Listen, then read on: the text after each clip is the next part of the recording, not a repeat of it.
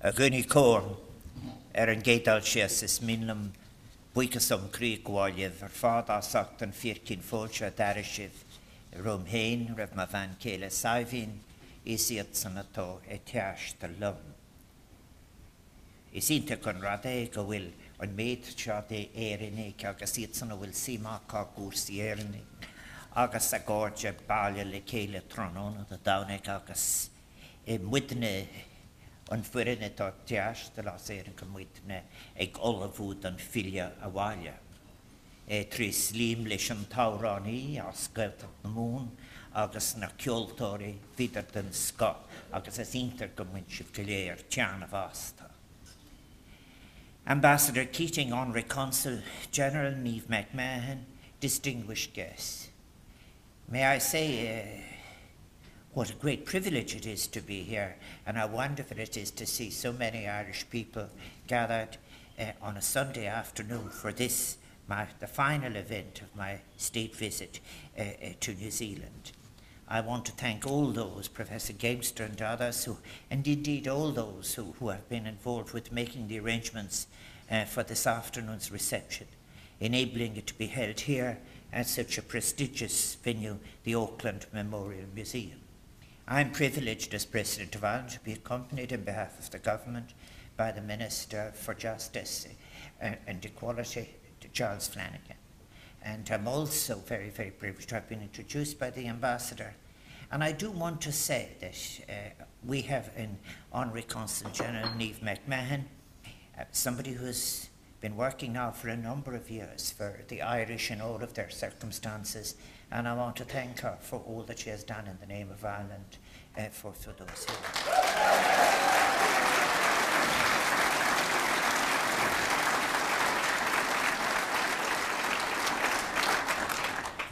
When I came here in 1997 for the first time to New Zealand, Rodney Walsh was the Consul General. He was Consul General for 37 years, and he really is associated with everything associated with Ireland, from the Ireland Fund, but also St. Patrick's Day, all the different celebrations.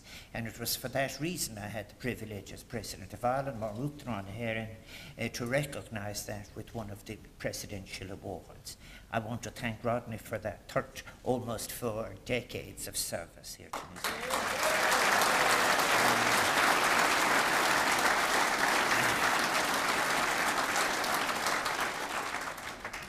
I think as well, as this is my final speech, I want to, before I say that, to say what a privilege it was to listen to a wonderful singer from the Munster Gaeltacht and those wonderful musicians. I was at school with the father of Mr. Costi, the fiddler. All I have to say to him, his father in Innis will be very proud of him. But I think...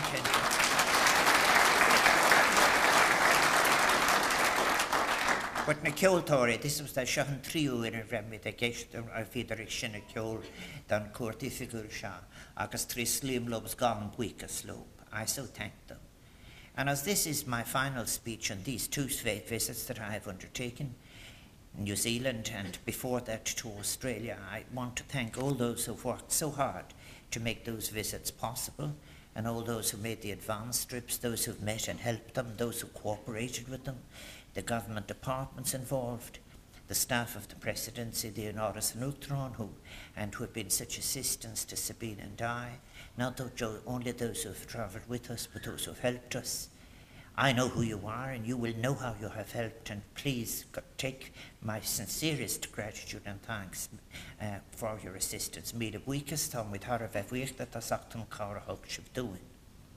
I do want to say at the very beginning, too, about this wonderful reception I had here this evening.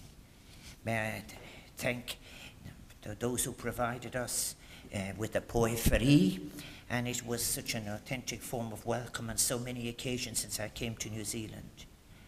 I was very moved by those powerful words about Maori culture and the Maori language and the Irish language and the Irish culture that we heard at the very beginning of our meeting here this afternoon. May I say my wish for the Maori language and Maori culture is that not only it comes to be known widely and at every level, but that it ought to be used. In our case, it is because we have secured it in its knowledge through our schools. We struggle sometimes to make sure that people use it with confidence every day. Use it with confidence every day, and you will find generations in the future will say it is one of our most distinctive marks. Tá tábhacht de buint le teanga in éoniúr, tá tábhacht cultúr gai buint leis, agus is ínta gan rud é mar dúirt cuairt an túlarí. Beidir a ruirih bin teanga gai rís le bhrí, ach tápann siad reis trí iireachtaí daoine a bhfuil an fís acha. One of the persons who went on to become the very first president of Ireland, on Creevin Even, Douglas de Heather. The Irish language had sunk to usage less than 12% in Ireland by the end of the 19th century, as people were forced to leave their language aside to even survive in immigration, after 1 million people dying in a famine, and while food was being exported, and 2 million were forced to immigrate. So this is a powerful thing we do together, respecting culture. And I think that it is a wonderful opportunity that I've had so many to see at these formal public occasions, such recognition for culture.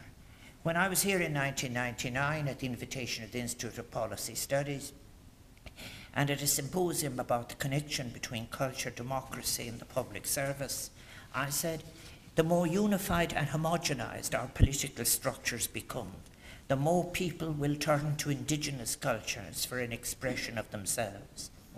We live by stories, and the principles by which stories are selected, the skills with which they are told, and their resonance or otherwise in our own culture is a fundamental democratic concern. And isn't that something wonderful to see a young, beautiful woman being able to say not only that she was going to give us the song, Taura on a Costalin, but able to say where it came from. And in exactly the same way, I've had on occasion after occasion here throughout New Zealand, people being able to say, this has to do with the spirit, this has to do with the land, this has to do with the basket of darkness, this has to do with the basket of joy, this has to do with memory. That is such an important part of our future together on this planet, being able to go backwards with respect, and then because we place all our cultures side by side with each other, to go forward with imagination. And when tú sádas an saoíocht that tar fóldún, making use of the imagination that is available to us today. And in a world in which we live with a myriad of global challenges that will affect the future of the planet that we live on, all of these indigenous cultures, the technological science capacity of the present, and the ability to envisage futures that have yet to achieve further aspects of our humanity, these coming together are what we have. These are the materials of our democratic, sustainable, inclusive life together. I think that there's so many Irish people gathered here this afternoon. This is the largest gathering of Irish since I came. And I do want to thank yourselves, the people who are your friends, and your hosts in New Zealand for the welcome that they've extended to the thousands of Irish people who've made this country their home for such a long time. The people of Ireland take great pride in the contribution that many of these new arrivals have made to New Zealand. And I must say in Christchurch, I had the wonderful opportunity of meeting people of all skills who are helping in the reconstruction work after the earthquake. But at every level in New Zealand, people speak highly of the contribution the Irish people have made, and Irish people that I've met speak warmly of the depth and sincerity of the reception that they have met. There is a statue in Christchurch to John Robert Godley, who founded Christchurch, and we had the good fortune to be able to travel to the Waitangi Park and be able to see where William Hobson had played such a key role in the Waitangi negotiations. I stressed there that what that is a focal point for process, a focal point for discussing things that can deal with the present and the future. It is a point from which one departs. I often think too of, very interestingly, more than a decade after what he had felt was a bit of a failure, but it's a partial success. Michael Davitt visited Australia and New Zealand 1895 to 1896. He was in New Zealand in 1896. The land war had taken place in 1879 to 1882. Curiously, he was in favour of a leasehold system of land so that those who worked the land would get the most benefit from it. But he, with Parnell, is of course the person who in fact addressed the issues of landlordism in Ireland. But Michael Davitt made many references to people like John Balance and others, and he drew attention to a very important essay that had been written, more or less advocating that the mistakes of landlordism in Ireland shouldn't be repeated in New Zealand. And at this particular stage, new forms of decision-making were emerging, and Davitt was very struck by them. And also, of course, it had been after the 1860 wars, and he made the point as well that those who had ran those and their particular aspirations for the land might have been defeated, but that their values had not been defeated. So there are many, many connections in every decade between Ireland and New Zealand. I think there are 1 in 6 New Zealanders who suggest Irish ancestry. And our histories are deeply intertwined. And I hope that my visit, this is my final event, will help to deepen and strengthen and encourage every strand of our relationships into the future. And I do want to thank those who are working to promote greater awareness of the historic and cultural links between Ireland and New Zealand, as well as those, of course, who are encouraging trade and business and economic relations. And as I say so, I'm going back again to the songs you heard and to the music you heard. It is very important to remember that those of us who have, if you like, a respect for tradition and to invoke culture, we are far, far from stuck in the past. Because as you might have heard in those final pieces of music, and as the Cultore would explain to you, it's féidir linn fe cólúrach agus maira, come on. We can be celebratory and we can have merriment as well. So therefore, having respect for tradition in the past doesn't exclude you from any enjoyment of the body or of the spirit in the present, and certainly not from the future. In fact, it celebrates the possibilities, as we would say in the Irish language, the endless possibilities that are there for achievement. May I thank all those who are working here and working between us to promote greater awareness of the historic and cultural links between Ireland and New Zealand, as well as those encouraging, as I've said, every aspect of our connection together. I realise, and as a former minister with responsibility for cultural institutions, that I am in a very significant cultural institution. I do want to pay tribute to those who have made all of this possible. I think equally as well, heritage and memory are so important.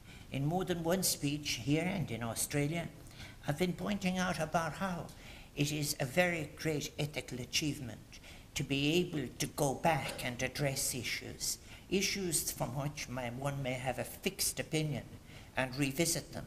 And in doing so, I often quote Hannah Arendt, who's saying, what one must do is that one must strike a bargain with a great wrong, so as to make sure that it doesn't deprive you of possibilities in the present or imagination in the future. I thought about that when we had the privilege of visiting the site of the Treaty of Waitangi, and also on a previous day at the Te Tohu exhibition at the National Library. And I'm very conscious as well that when I speak about memory and its inclusiveness, but we are in a war memorial museum now extended to be a general museum. And I think that if future generations are to benefit from learning from the mistakes of the past, it is vital that we seek to recall the horror from the accounts of those who experienced it. And we do this while remembering the personal bravery of the people who fought, suffered and died in World War I. A war that robbed us of a generation of young people in Europe and beyond. So despite the great distance between our countries, we are anything but strangers. Ní stróin sé mid. We are both countries with small populations, proud of our democratic traditions, our commitment to international institutions, such as the United Nations and its agencies, where we work side by side. And we have a commitment expressed best, I think, maybe something that New Zealand has given a heading to the world on, and that is in its opposition to nuclear armaments and the threat of nuclear attacks. When Ireland joined the United Nations, the very first thing we did was in fact actually to sponsor the Anti-Proliferation Treaty in relation to nuclear. Again, we did the same thing just recently when we cooperated with New Zealand. And finally, I must say this too. Those of us who are my age and the rest of it, we're people who remember the affair of the Rainbow Warrior. And we are people who admire the tenacity and courage of this New Zealand government in standing up to great powers to defend its sovereignty and its right to be non-nuclear. I hope we're okay. I think that it is, I'm finishing now, in relation to matters of trade. I'm just hoping that just to say that everyone is well. But in relation to the different meetings I've had the privilege of having 2 meetings already with your new Prime Minister. I so wish her and her government well and the people of New Zealand well. And we discussed the opportunities that are there for Ireland being a bridge into the 500 million people of the European Union, for New Zealand. For New Zealand to be a bridge through which we will pass to the different trading opportunities in Asia. I think that all of this is very important. And there are things that are very earthy about it all. I'm glad that New Zealand was represented at the Ploughing Championships in Tullamore. And that reminded me of something else as well that was very interesting. And that was this. I met some fine, strong managers of dairy farms down in Christchurch. And the man who was in charge of them said, we have a shortage here of people in relation to the dairying sector. And I drew attention as well to the challenges we must do together. If we want, on the one hand, that contradiction of expanding produce, but at the same time meeting our international obligations in relation to carbon emissions and sustainable development, we have to reconfigure everything. And in matters like that, we can cooperate in both science and technology and exchanging information. May I say, as well as that in sport, we have a wonderful, I congratulate the Black Ferns. I also say that Ireland,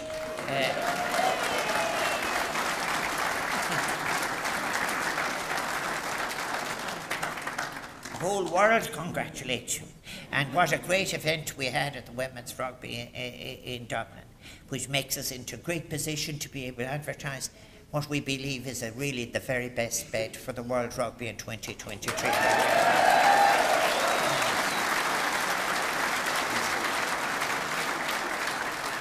Now, in relation to a very famous game, when one is mentioning rugby, game in relation to Boston, the general attitude of Kiwis, I think, that I have met is to say, well, if it had to be anybody, it's just as well it was the Irish. And I think that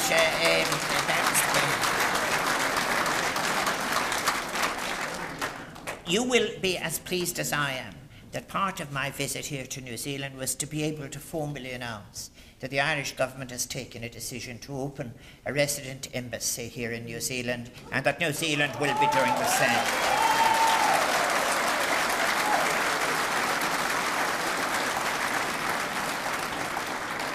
I just have 2 things to say, and that is that as part of our diaspora, of course it's in our constitution that the President of Ireland, and I interpret my role as president of all of the Irish, wherever they may be. But it's also very important to thank that diaspora for their assistance to us, not just in the past, but in the present and indeed in recent times. And it will be even more important in the future. I also want to thank any of you who have been reaching out a hand. It is part of the nature of our Irishness, its best aspect, that we care for each other. It's us Céile Maramid. We live out of each other, and it's we score Céile Waramid. So therefore we must help each other. And I think then finally, may I just say this. I met a woman in Australia, and she said to me, I had been mentioning as part of my sociological background the difference between people writing letters from America in the past, in the 19th century, and people writing letters from Australia. And she said, will you tell them to write a letter when you go home? So therefore, I am delivering my promise. And I want to say to you, New Zealand as well, this is much. Even if you have Skype, this is the message. She said, this is what she said. Get a letter is a grand thing. And tell them to write. And she said, getting the letter from New Zealand is a grand thing too. So therefore, I'm encouraging them at home to write to you. And you to write to them. Anyway.